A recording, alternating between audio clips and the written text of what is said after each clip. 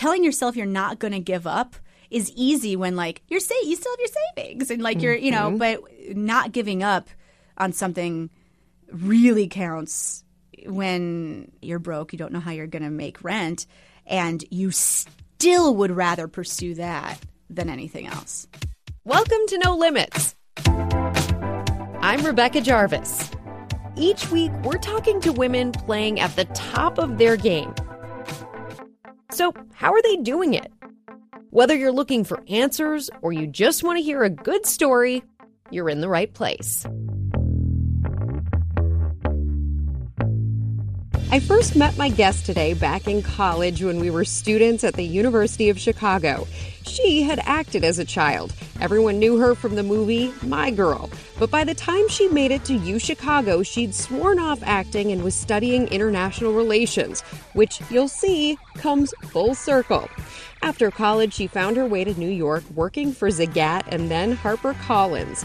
But a little voice in the back of her head kept calling. She had to give acting another shot. So she started going to acting classes, doing free shows, sometimes in the basement in Astoria. And today, she is one of the stars of my favorite show, Veep. Anna Chlumsky, welcome to No Limits. Thanks. This is your show. This is my show, and awesome. I'm so excited to have you on the show. I'm so excited for you and all of the success that you've had in your career. Thank you. Likewise. Thank you. That genuinely means a lot. For those of you just listening, Anna and I crossed paths at the University of Chicago, which just everything that you've accomplished since then, Veep. My now favorite show. Aww. When you're in the time right before the show. Yeah. What goes on? It's a lot of promotion and stuff. That's, that's kind of part of the deal. We went to South by Southwest, and that was my first time there.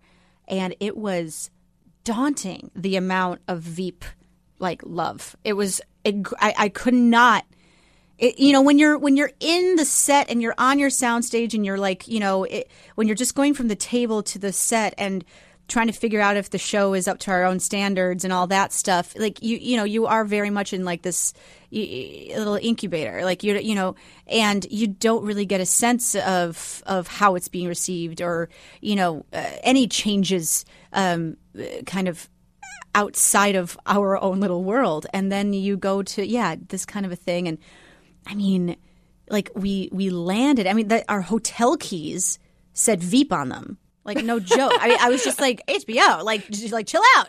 It's just I couldn't, in Game of Thrones too, but ours said Veep, and there were, there were pedicabs and they all said Veep everywhere. People were wearing T-shirts. And then we did this panel where it's just us jokers talking, and it was at the convention center and it was 2,000 people. And I'm just what is happening?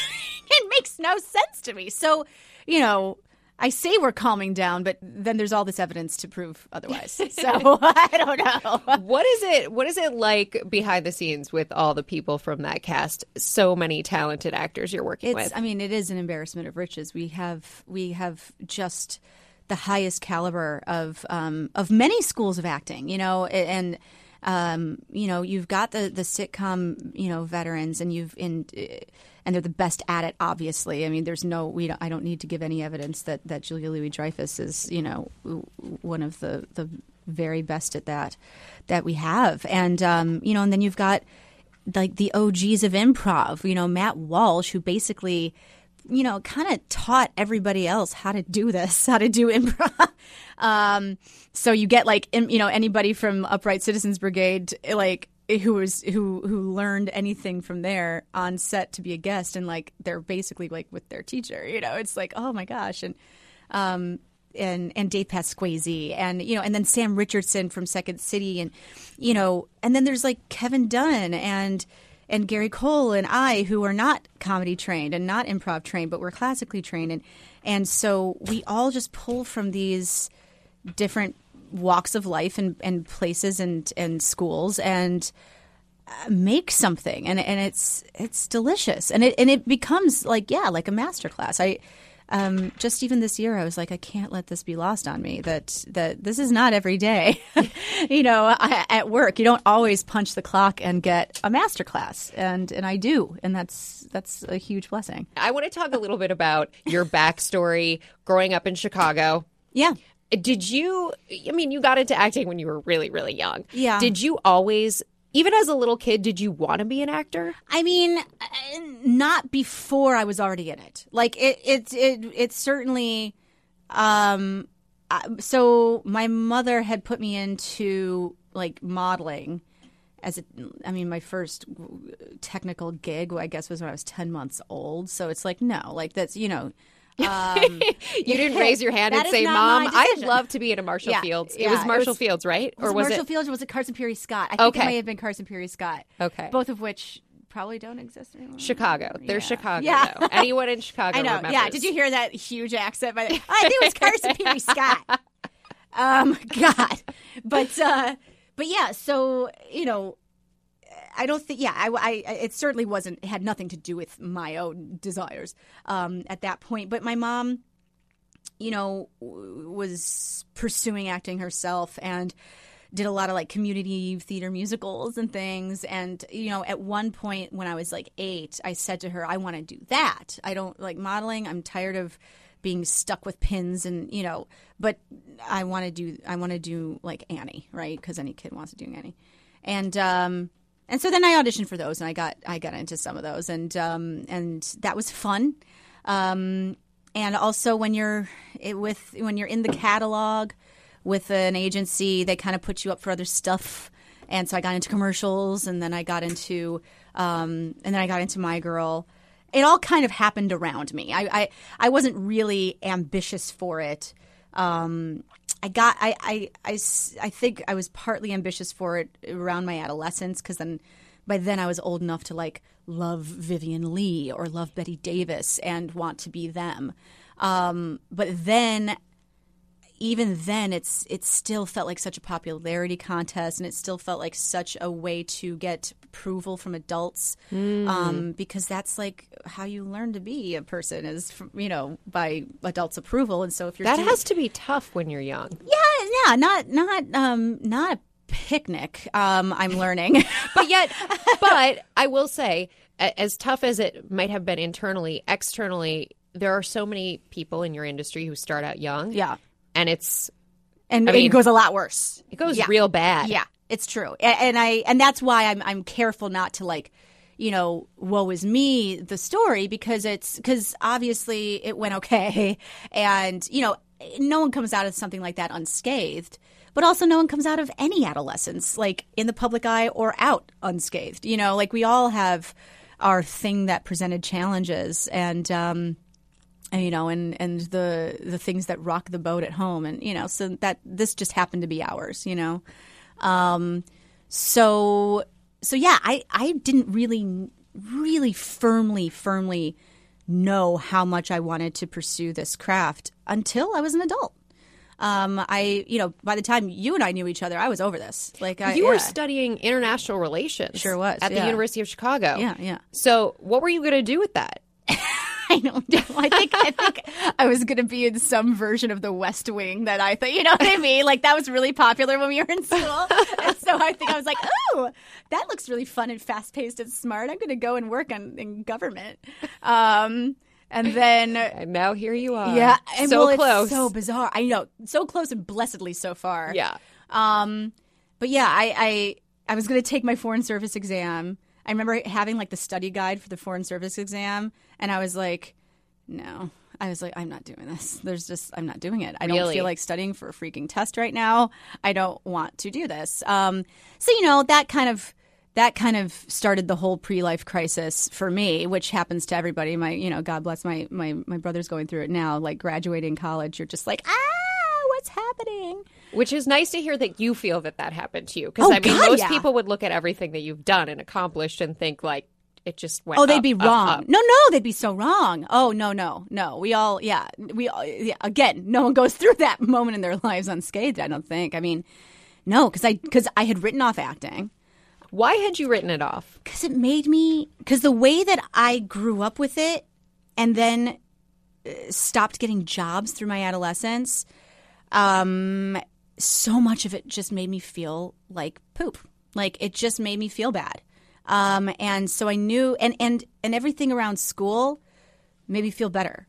So it was like, oh, you mean I can write a paper and be anonymous and not have people say that I'm too fat Really? for a role? Oh, yeah. Oh, totally. Like that was so part of growing up. Did you hear Emma Thompson?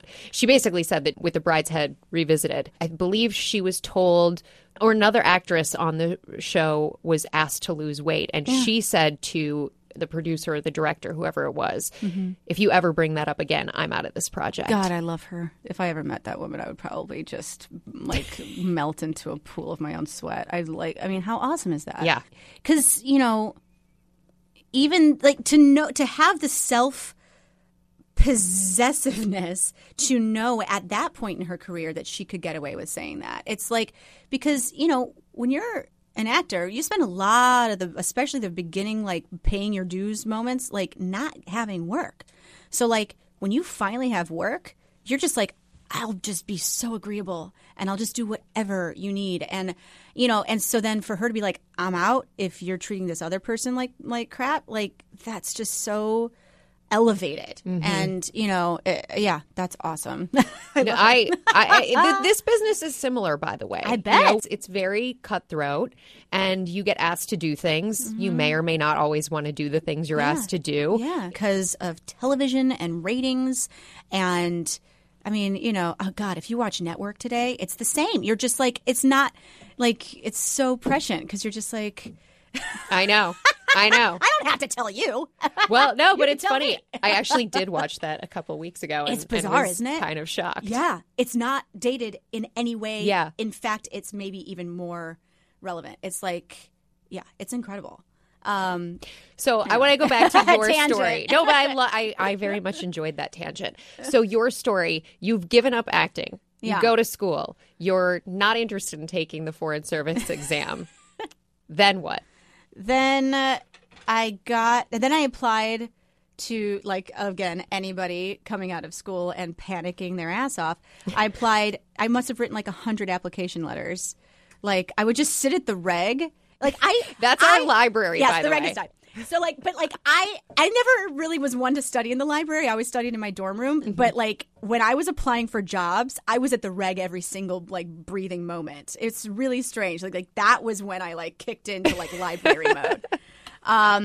So yeah, I would just write the cover letters, and just pray that something would bite. And one thing bit, and that was a fact-checking job at Zagat, the food guide. Yeah. Because I grew up in a kitchen. My dad was a chef. So, like, I was very much into food writing and food, you know. So, of course, you get the job at the food guide and then you realize that it's really just a polling agency. Like, they don't write the food stuff. Like, they just gather. Oh, so you don't get to enjoy the food? No. You don't go out and eat at these places and then make a call about them? No, it's actually not that. They gather all of the surveys. It's a surveying company. So they gather all the surveys from all the people who write in. And then if you'll notice, all the blurbs are in quotes. And so they're just right. So it's actually like, I mean, it's purely democratic because it's, you know, it's actually the best way to gather people's opinions. I mean, this is really pre like, you know, internet kind of, you know, I mean, it wasn't pre-internet, but it was Yelp wasn't pre-Yelp, what it, reviews, pre-rankings. Like this was the OG. Zagat was the first that did it. So I was like a step above a telemarketer. And you came to New York.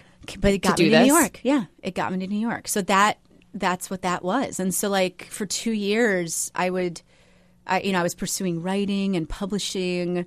I worked at a publishing house for a year. I can hear you at parties telling people, I'm pursuing writing and publishing. You know, as you do at like that stage in your in life. 20s. Yeah, exactly. Yeah, but it went more like, yeah, I'm a writer and I love fruities. I'm so drunk right now. So bad. Your 20s. Yeah, and I was in a kung fu school, and that was like my life. That was it. You were in a kung fu school? Yeah, that was how made any friends. Was I joined a kung fu school? What prompted that? I think at that time I wanted to be Michelle Yeoh, and I just wanted really badly to kick ass. So I Can you do that? I mean, Do you think you could If beat people me up right surprise now me, if I needed you If to? I needed to, maybe. Okay. But I wouldn't do it. Yeah, I would 'Cause you don't definitely not know deserve how to fight that. back. You Thank don't you. deserve it. Thank you.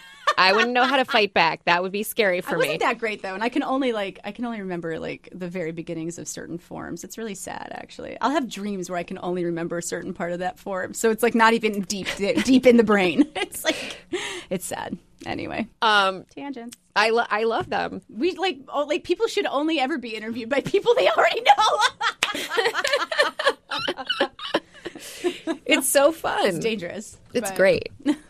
It really is. Whatever. I did a photo shoot for people today where they asked me about my insecurities. And I was like, well, I have a whisker. Like, okay, Jesus, why am I telling Oh my people God. this? But see, nowadays, okay, but this is the world that we're in now. Because when you say that now, it actually benefits you. Whereas if you said it like 5 years ago or even 2 years, I don't know, things are changing. And I think that I'm lucky. in some ways it's good, but the faux vulnerability is like, the no makeup. Like That's Chelsea, what I just did.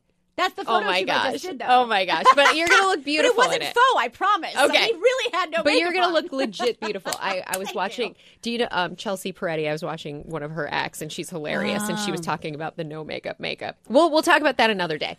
For now, so you're in this job that's not exactly satisfying. Yeah, no, not at all. Yeah. Not at all. No, yeah, because it wasn't what I was meant to do. I mean, it's just, so by the time I decided to get back into acting, I was an editorial assistant at a science fiction and fantasy imprint at HarperCollins. And that's fun. Like, that's actually fun. Like, you get to, read about princesses and mages and, like, I had a big Wolverine poster in my office. I had an office with a door. Like, that's cool. That is cool. So for that to not be satisfying and to be crying on my lunch break every day, like, okay, like something's amiss. And, the benefit too is that at that time, I always say it got me to New York because it's like I got to go see amazing theater and be really effing inspired by brilliant performances. And you had to be sitting in your seat at some moment thinking, I gotta have to be up there. Yeah, it was Mercedes Ruehl in The Goat or Who is Sylvia by Edward Albee. Like, and that was when I first got here. So I still repressed that for 2 years. But the whole time just kind of going, ugh, and then like the movie Chicago came out and you're like, I know all those words. I know all those dance numbers. And like, I just have to do that. And like Deadwood was on, and Munich, the movie Munich. To this day, it's like, can we just make movies like that? And I love that film. It's so good. It's so good. And I gotta watch that one again. I bet you that one feels super. I bet you that one comes back too. Anyway, because Kushner does that. Anyway. So brilliant theater was really affecting me. I wanted to be that conduit for great text that Mercedes Ruehl was for me. She let me reach Edward Albee somehow, and I wanted to be that for other people. So how did you go about getting back in? So what happened was, I mean, okay, this is, again, you kind of betray yourself a little bit before you even know. So when I moved to New York, I actually got in touch with an agency to hang on to my headshots just in case. Like, what? I thought you're done. You don't pay your SAG dues. Like, you're done. But no, someone's going to hang on to my stuff just in case, right? And then they would call me. They'd be like, come and audition for this. I'm like, no, stop bothering me. I'm not an actor, blah, blah, blah. And so then 2 years later, I call them. I'm like, hi, I think I'm ready. And, this is to this day, I love my agency because, they could have been like, F you. Like, they could have been like, we don't care. You don't care. We're not going to be able to make anything off of you. Go find somebody else. And they didn't. They were like, okay, great. Go get some classes. Train. And, in the meantime, we'll start moving you around and see what bites and whatever. Best advice ever, And so, and they were like, go and do off. Go and do shows for free. Just get on the boards, get your experience, build your resume. So I did that. I went to the Atlantic, and so I quit the 9 to 5. I went to the Atlantic acting school and did a summer intensive there. And it was brilliant, and I still take it with me to this day. That's like it's still so much how I act, and my teachers there I'm indebted to, and so I did that, and I did like 10 free shows back to back. 10 free shows, some of which were great, and some of which were horrible. Were you worried at all about money at the time? Hell not yeah, working? Yeah, well, yeah, I had a savings. And I used that savings. And by the time I used it, I was pretty freaked out. And that was when, I started to go, okay, do I edit freelance online? And do I do, like all the other things I could possibly do because I wasn't going to make rent. And it was the first time that I actually did ask for a little help from the mother. And she helped me with 1 month. But it was hard won because we have that kind of relationship. But it was all I needed. I mean, that was rock bottom for me. Like that was like, holy crap, I'm doing a children's Shakespeare, abridged Shakespeare thing for like birthday parties, getting like splinters in my butt because of, like their unfinished deck in Soho. And working, and they were like corrupt people. Not the people who had the house we were performing in, but the people who did the show were corrupt. And so it was just like a rock bottom. And I like didn't know how rent Did was you gonna second get made. guess doing? Totally. Oh, totally. You do. And yeah, you definitely have those talks with, God or whomever you would think is telling you to do this. And you're like, and you're just like, like if I'm meant to do this, then show me some encouragement and like, some kind of like, this is what I'm supposed to keep doing. And it was at that time that I realized, telling yourself you're not going to give up is easy when like you still have your savings and like you're, but not giving up on something really counts when you're broke, you don't know how you're going to make rent, and you still would rather pursue that than anything else. So it's like, okay, like you would, and so that's why I kept doing it. And how did it eventually all come together?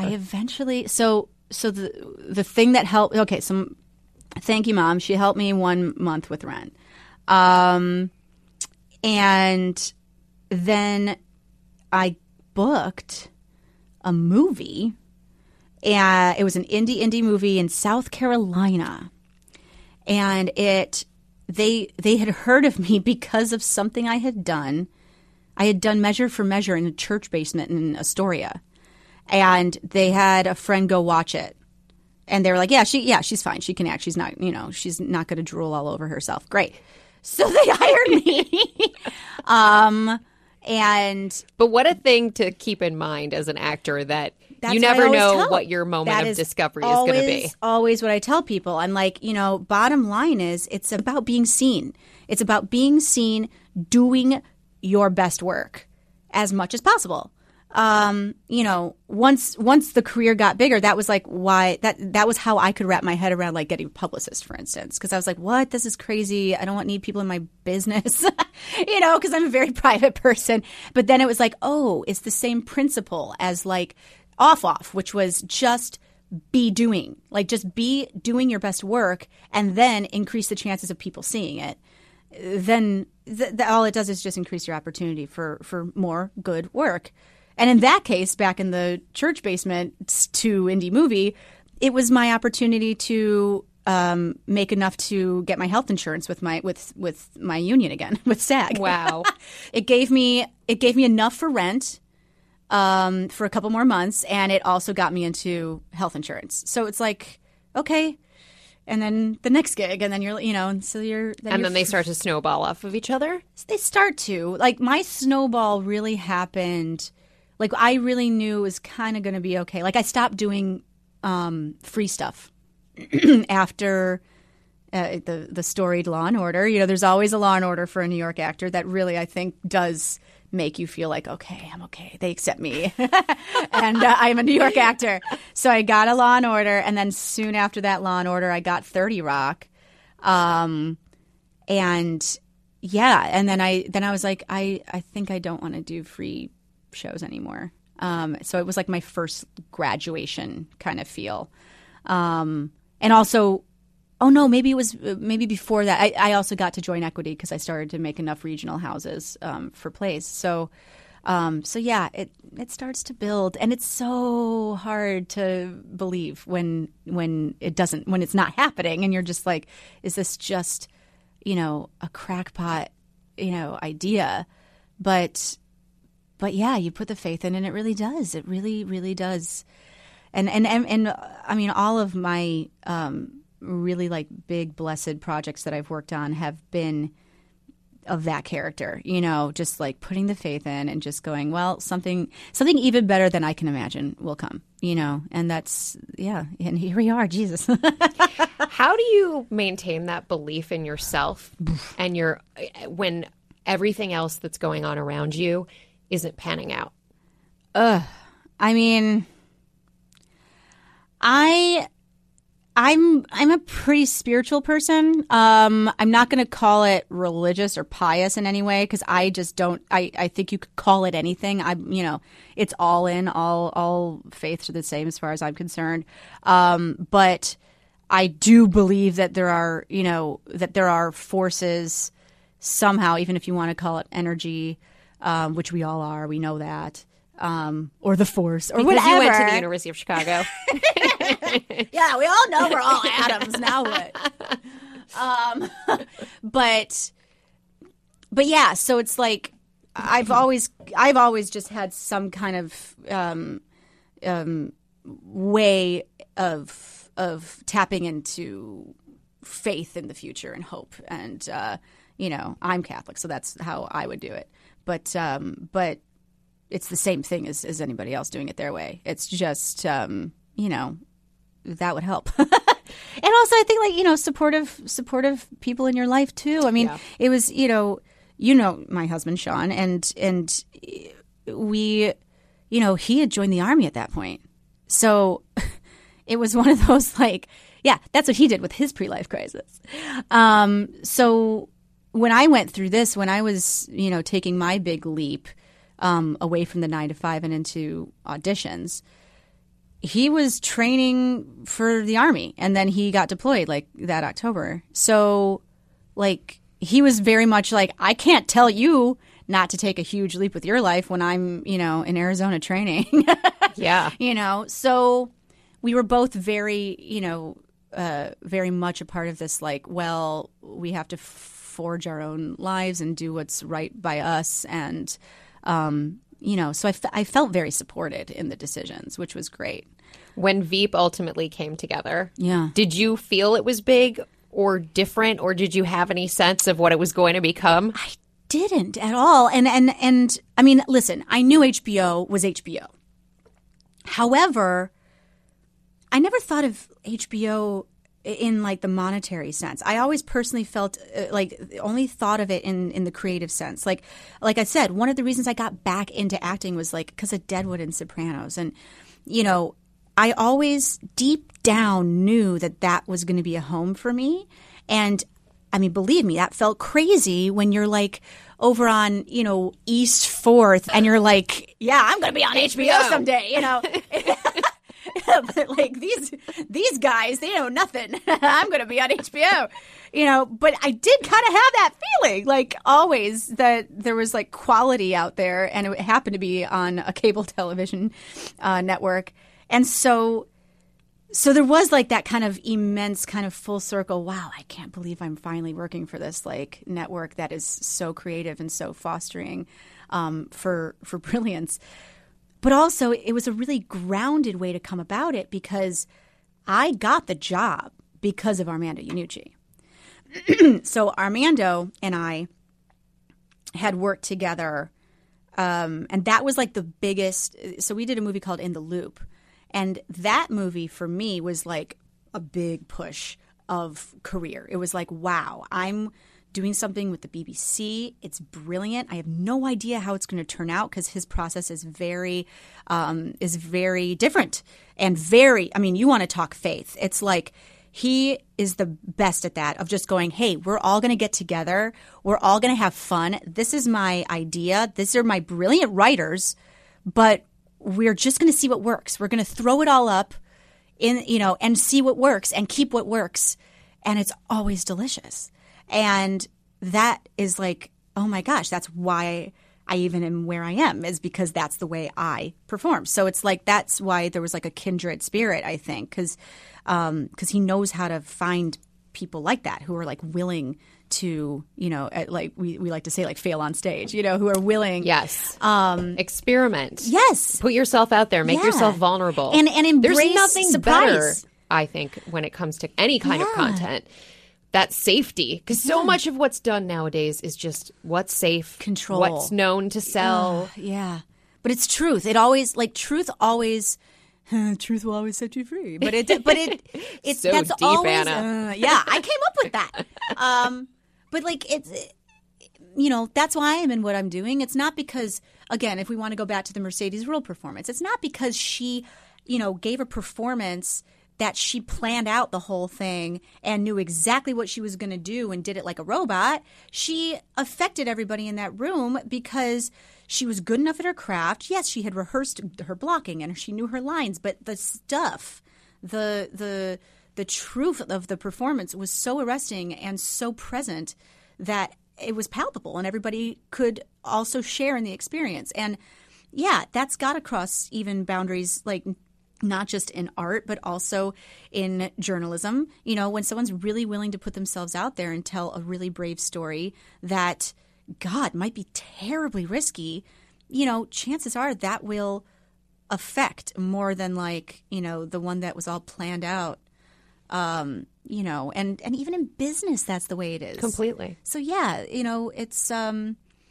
it's that kind of, but you find like a comfortability in risk. You find you almost prefer it. How did you get to that point? It's a lot of my training. Like, honestly, Atlantic pretty much teaches that. It's like you've got to be comfortable with the uncomfortability. Like that's, like you could be shaking before stepping out on stage, but once you have the thing and you can concentrate on your partner or whomever's on stage with you and you can get your intention, like that's what technique is for. And so then you're just allowed to live. And that's the training. That's what you practice doing. And I'm still practicing doing that. Like that's, we still get to do that on our show. But even on any show, it's like, even before an audition, you can practice that.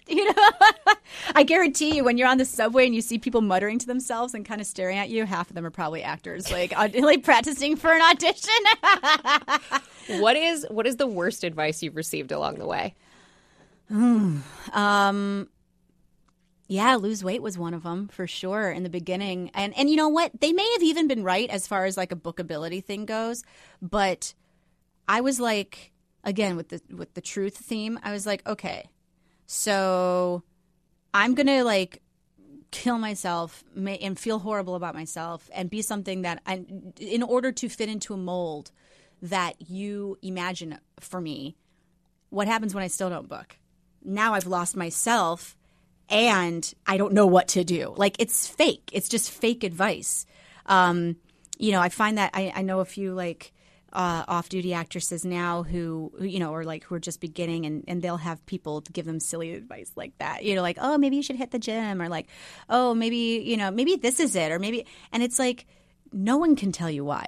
Like no one can tell you why. It comes down to math. It's like there are so many roles, so many actresses are going for the roles, and they've got to pick one. Like they can't pick three. They have to pick one. And so sometimes it just comes down to arbitrary, factors. And, when I worked for publishing, it was such a gift for me because I was on that side. I was like on the hiring side of a creative business. So like we would get, submissions from really great writers. We get some real duds too, but we get some submissions from a great writer and go, oh God, please, please keep writing, keep submitting. We just can't sell this. We can't sell this for whatever reason. This is not like in our portfolio this season, but please keep submitting. So it was never personal. It was also, you know, very much like appreciated work. You know, it was just, we can't sell that right now, or like, I need, you know, we only have room for one of these and we've already got one, you know, that kind of thing. So it's, you know, when people try to turn it into something that you know, they can control, it's like, no, it's just a matter of perseverance. It's just a matter of repetition. It's and great advice perseverance. to people who just, I mean, yeah, you have to keep going back to it. Yeah, just keep doing your best, and your best might be different today than it was, you know, tomorrow. Like I'm it's safe to say I'm probably a better actress now than I was, you know, 10 years ago. But I'm still applying the same principles. I'm just trying to get. I'm just always trying to get better at this technique that I know of, and maybe learn more to add to those techniques. You know, but yeah, it's like you're never done. I don't know. I'm actually sad we are done here. Yeah. This conversation, Anna, was fantastic. Thank you. Thank you. Yeah, me too. I'm sad. But this is, come on, life's good. We're fine. Life is good. We're fine. Thanks so much for listening to another episode of No Limits. If you like what you heard, please make sure to subscribe, rate us, tell your friends, and if there's someone you think we should have on the show, let me know. You can tweet me at Rebecca Jarvis, and of course you can follow along with us behind the scenes on Facebook, Instagram, and Snapchat. And special thanks to the team here at ABC that helps make this happen. It is a big one. Taylor Dunn, Josh Cohan, Andrew Kelb, Michelle Buncardo, Steve Jones, and Elizabeth Hecht. And join me next Tuesday for an all-new episode of No Limits with Rebecca Jarvis. Until then, take care, be well. Hey, I'm Andy Mitchell, a New York Times bestselling author. And I'm Sabrina Kohlberg, a morning television producer. We're moms of toddlers and best friends of 20 years. And we both love to talk about being parents, yes, but also pop culture. So we're combining our two interests by talking to celebrities, writers, and fellow scholars of TV and movies. Cinema, really. About what we all can learn from the fictional moms we love to watch. From ABC Audio and Good Morning America, Pop Culture Moms is out now wherever you listen to podcasts.